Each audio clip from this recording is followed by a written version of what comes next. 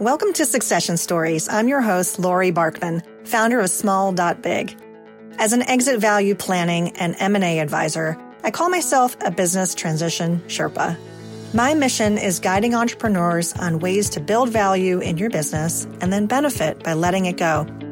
On this show, we spotlight the theme of transitions, not only to reward you for your hard work, but also to ensure that you look back on your succession without regret. Catch all the episodes and subscribe wherever you listen to podcasts. And be sure to visit successionstories.com to sign up for our newsletter. Here's to your success. Amy Franco is a strategic sales expert and author of the book called The Modern Seller. We talked about the challenge entrepreneurs face as the primary economic engine in their business. It's called the Rainmaker's Dilemma. If a high percentage of your company's revenue is undertaken personally by you or your fellow equity holders, you're a rainmaker. The good news is that you've got a strong ability to influence customers. But the bad news is that you may be lowering your company's value. While there can be success, being the rainmaker will eventually lead to a plateau in the value of your business. And businesses that can't thrive without their owner have less chance of success in a sale. Listen in as Amy shares actionable steps to avoid the downhill trap of being the rainmaker while helping you increase your company's value. Amy, thank you so much for joining me on Succession Stories. You are the first person that's come on the show that's an expert in sales, and we're going to have a very awesome, focused conversation about sales. We talk about revenue on the show all the time, but the sales process and really thinking strategically about sales and connecting the sales process to enterprise value, we haven't done before. So you're the perfect person to have this conversation with. Welcome. Thank you so much for having me. I'm really looking forward to our conversation today. Why don't we start with your journey? Tell me about your journey to become this sought after sales trainer and advisor.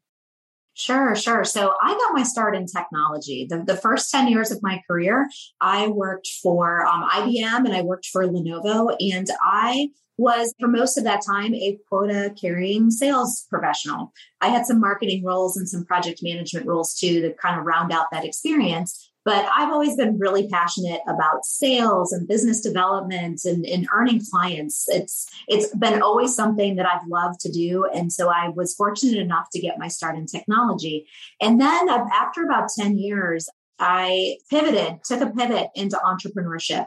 I always knew from an early age that I would either lead something or start something. So with pivoting into entrepreneurship, I got the opportunity to do both. So for the past 15 years, I have been an entrepreneur owning a professional services firm, essentially. And that has evolved over the years. And what it looks like today is I work primarily with mid-market sized organizations across a variety of different industries. I work with CEOs and I work with sales teams, sales leaders to help them accelerate growth through sales, because sales is the engine for revenue generation and ultimately profit generation and value in the business.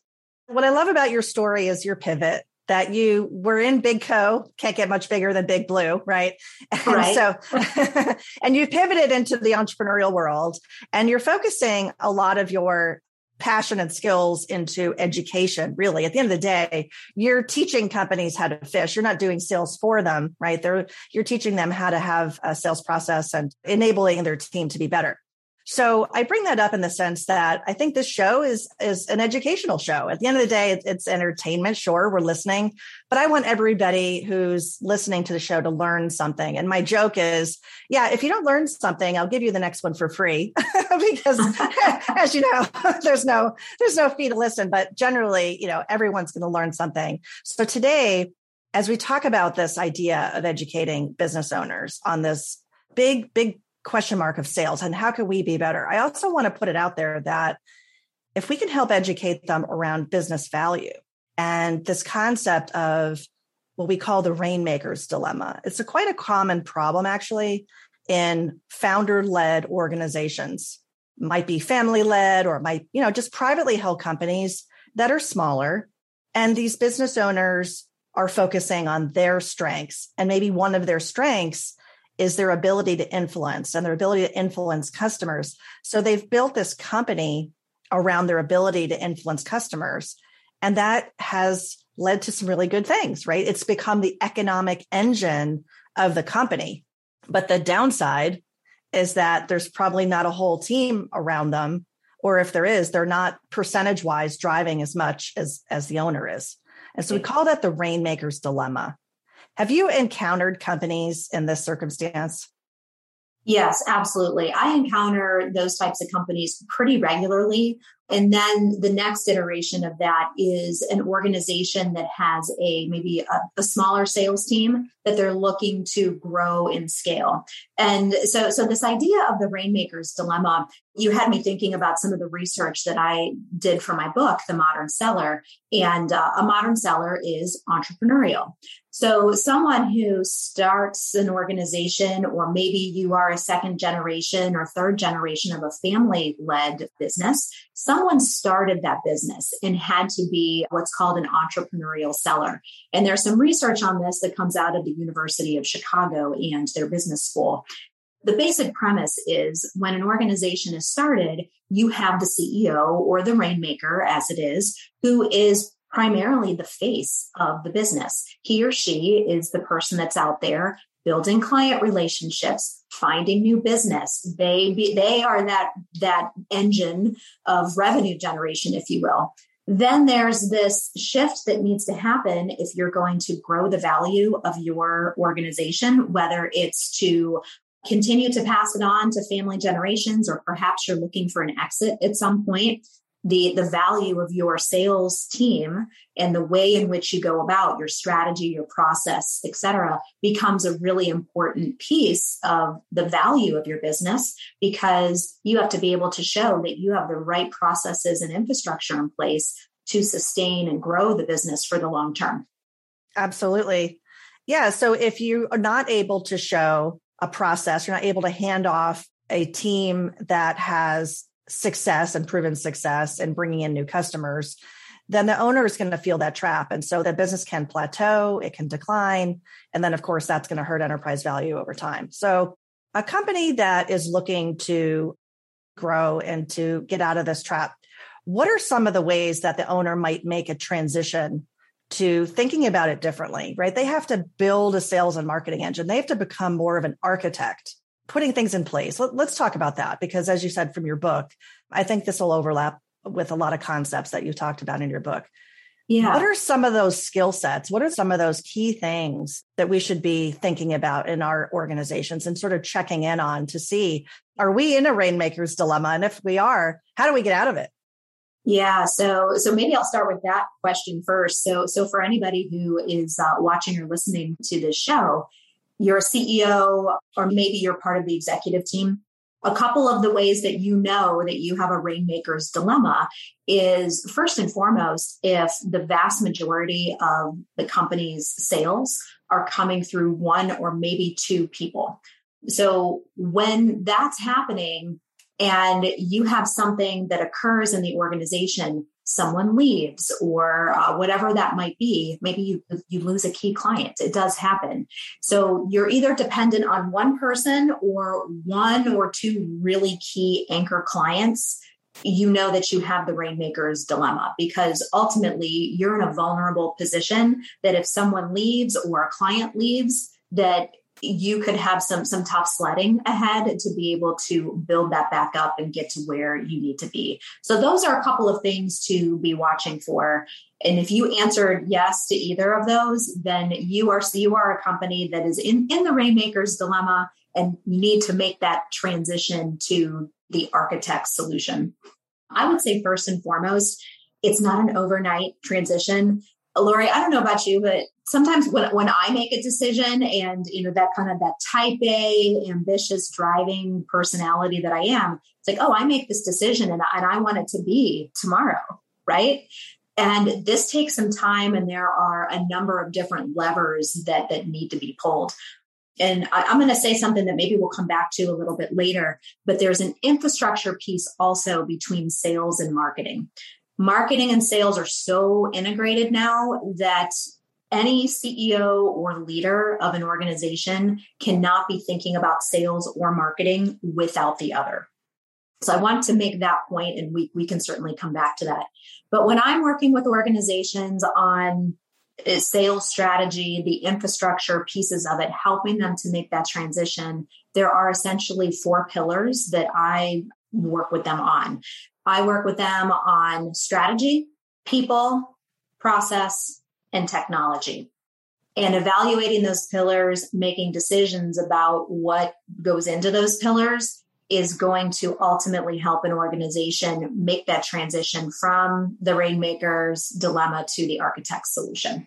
That makes a ton of sense. They're not shocking to anyone as you lay them out, but when you lay them out that way, it makes so much sense. And so for the organizations that haven't yet done that, it might seem really daunting. Is this like a 5-year process? Is this a 2-year? What can you do to get started? What is literally the first thing to do?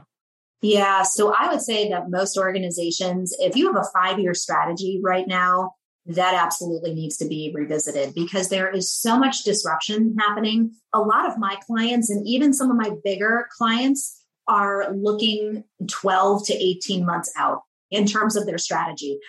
If you're looking at 5 years out, I challenge you to start looking the next 12 to 18 months so that you can start to wrap your mind around what you need to do next.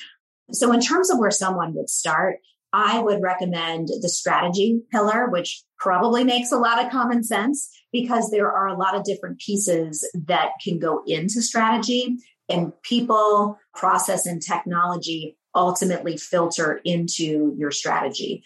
When I'm working with clients, I will do some strategy work that helps them look at the next year to 18 months and to start to put together the pieces, whether it's go-to-market strategy, it's ideal client strategy. There's a couple different levers that you can pull in there as well, but that's where I'm going to start. Gotcha. Yeah. One of my clients is a smaller entity. They're about 5 people, and they were in the classic situation that the Rainmaker was the founder, face of the company. His name is on the door, and they recognized that this was going to be a challenge. And so we ended up bringing in someone to help. In addition to myself, I work with them on the overall strategy, if you will, for the whole company in terms of where they want to go in transition planning. And we identified this as a risk in the business. And so I really like what you're saying, because part of this too is you can't just jump into training. You have to figure out, what do you want to accomplish first, and designing and documenting kind of this overall sales process, right? Absolutely. And you can run some skill developments in parallel with strategy. And sometimes I will do that with clients where it makes sense. But having those foundational pieces in place. So for example, I might work with an organization on their product and services mix. We might look at their current client list and take a look at the profitability, the revenue generation, and the profitability of those clients. Do we need to be making some different decisions there?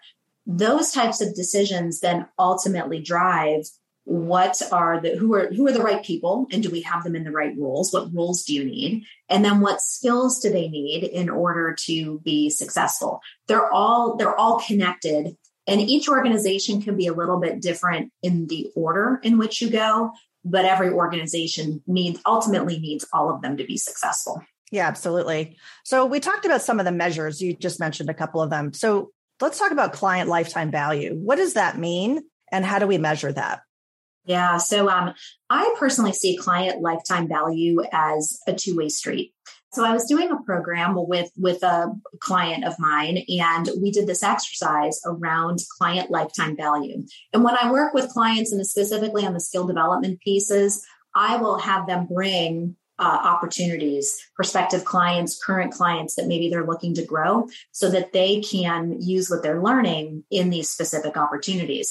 So one of the exercises that we do is a client lifetime value exercise. And there are maybe 8 or 10 different categories that we'll score on. And they range from the revenue and profit potential to ease of doing business to logo strength. If you are going to pursue landing a specific client, is there a reason why, from branding or logo strength? So there's a number of these different categories. But a little bit of a different take that I found to be successful is to look at it as a two-way street. What value are we providing or could potentially provide to that client or prospective client? What value can they potentially provide back to us? So when I did this exercise with one of my clients, one of the folks in the program, she had said, I brought this client to the program to work with. And after doing this exercise, what I realized was there was a lot more potential value in our relationship that I had previously assessed. And that led me to put more resources into earning that client. And it ultimately has turned into a multi-million-dollar relationship. So that going through that type of exercise intentionally definitely has a lot of yields, because you can choose the clients that you want to work with that make the most sense for your business. Yeah, absolutely. I like that. That's a great way to look at it. The other thing I want to come back to, you mentioned the relationship between sales and marketing, and I don't work in marketing anymore the way I used to, but I'll always be a marketer. So the relationship between sales and marketing, I lived it for a long time. I totally understand, especially in this digital world. It's so important to design your marketing and sales funnel so that it's driving your marketing qualified leads, your sales qualified leads. What do those mean? There's a lot of acronyms there. We call them the MQLs and the SQLs. And of course, sometimes there's that rub, right, of one side saying the other is not bringing in enough on the volume, or they're not bringing the right quality mix. Let's talk about that. Let's talk about the marketing funnel, because if we can set that up, that's a really core piece of the puzzle, right? Absolutely. And depending on where an organization is in their journey, they may be at the beginnings of a marketing journey as well. If they're at the beginnings of a sales journey and building out a sales infrastructure, they are likely at the beginnings of building out a marketing infrastructure too. And then you have some decisions as a leader. Where am I going to make my investments? And I personally believe in a balanced approach to those investments.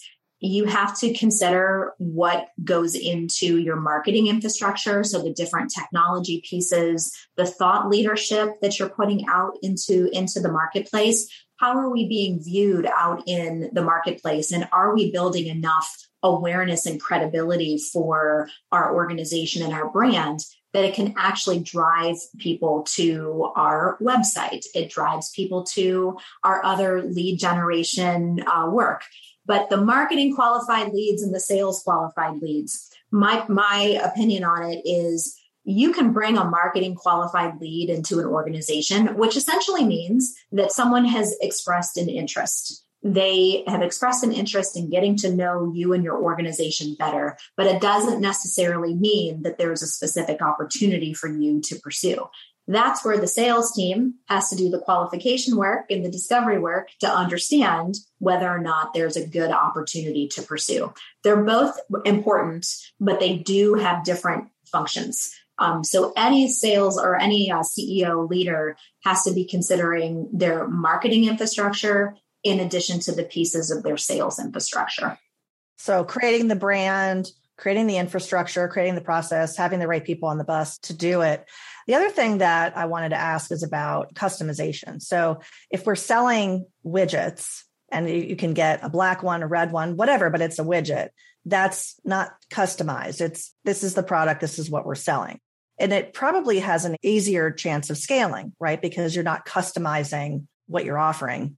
The Rainmaker, in contrast, oftentimes gets to really know what the clients are looking for, what the customers are looking for. They want to make them happy. They want to satisfy those requirements. And so they end up customizing more. And so it sort of dilutes what we're doing.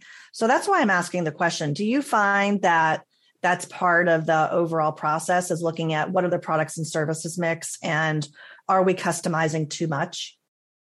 Yeah. So yes, the short answer to that question is yes, that is part of looking at your product and services mix. It's also looking at your opportunity cost. So customization is an opportunity cost. And when you are, and no matter what it is that you're selling, whether it's a physical product or a service of some kind, there is an opportunity cost every time you put your hands on it to customize it.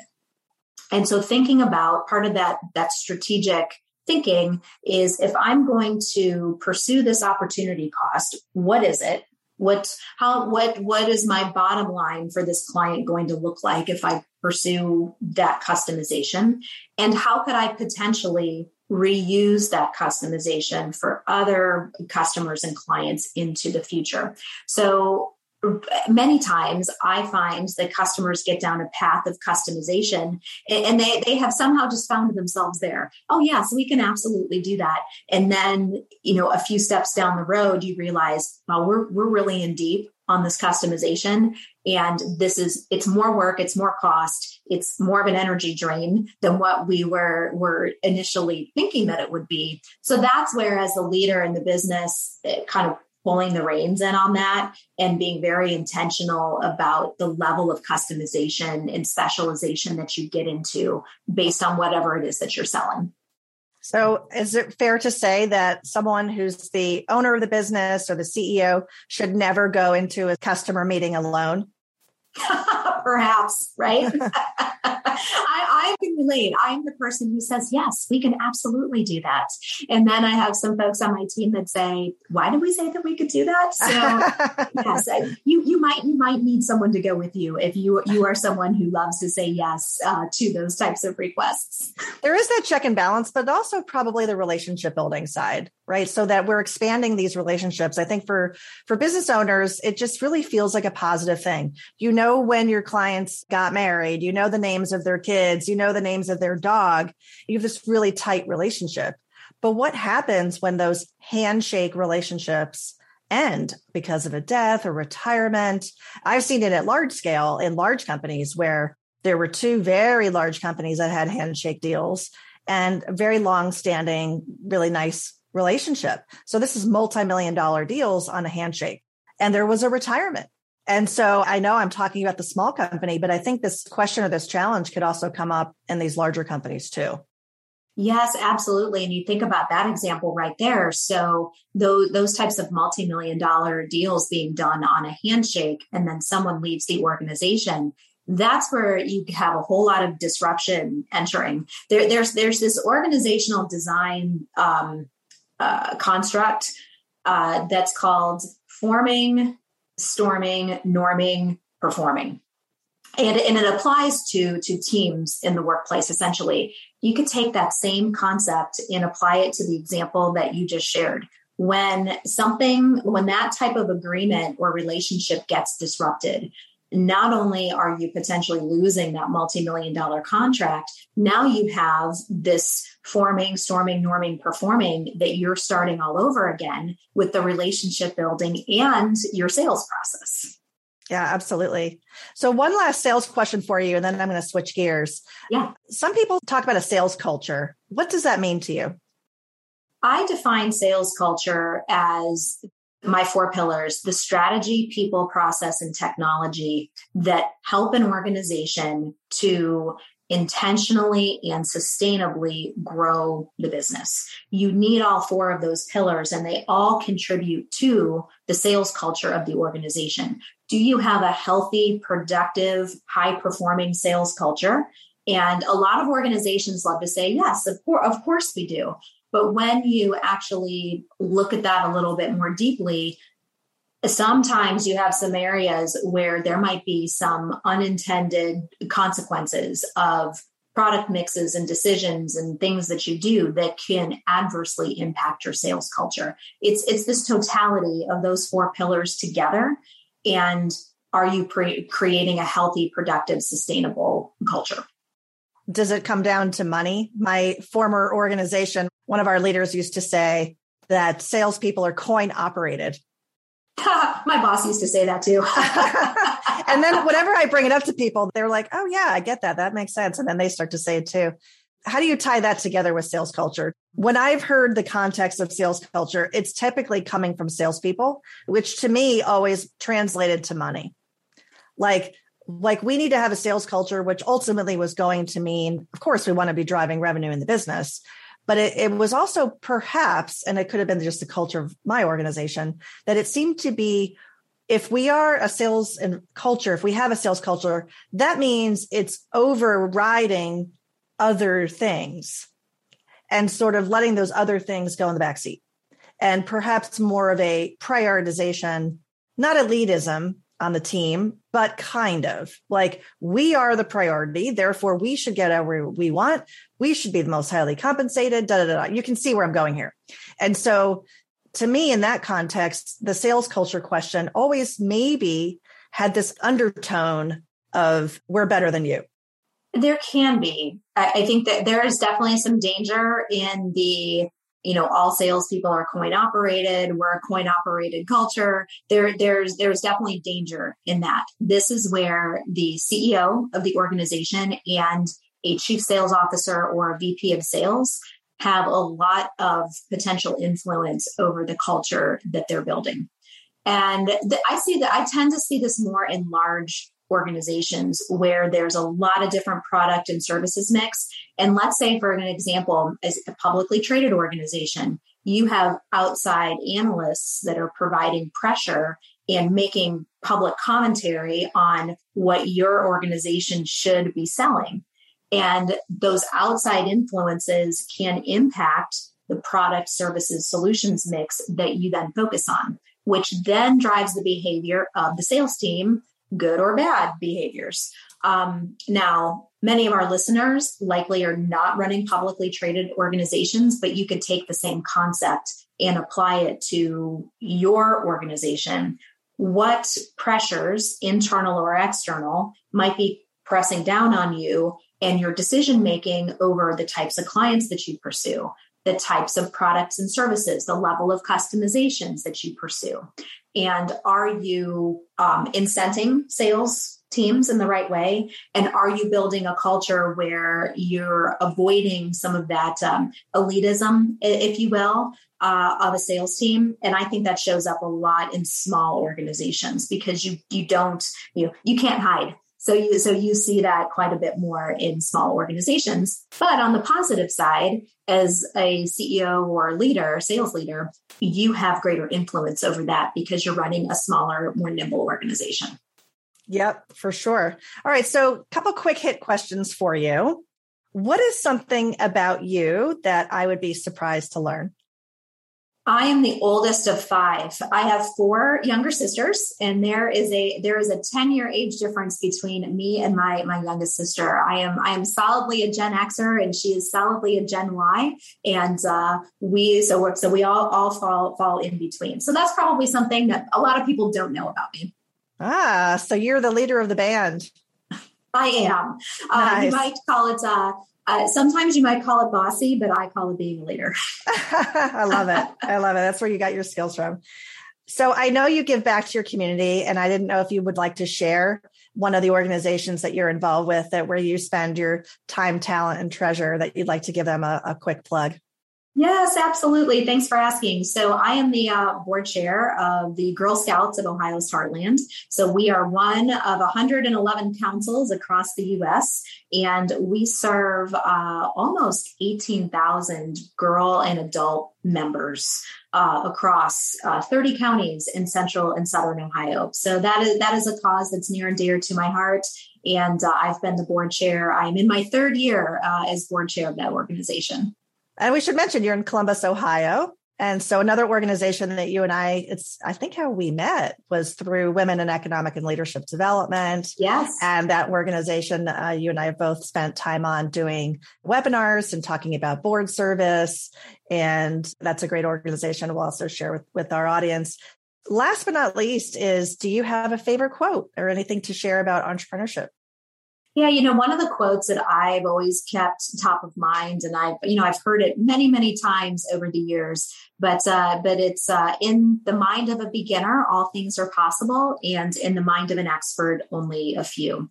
And what I love about that quote, and is especially for leaders, entrepreneurs, there's this balance between owning your expertise and owning your space and being that credible expert to your clients and your prospective clients, and balancing that with really being curious and wanting to continue to learn and to challenge ourselves to not just do things the way that they've always been done, but to be willing to be uncomfortable and try new ways of doing things so that we're always growing and we don't get stagnant.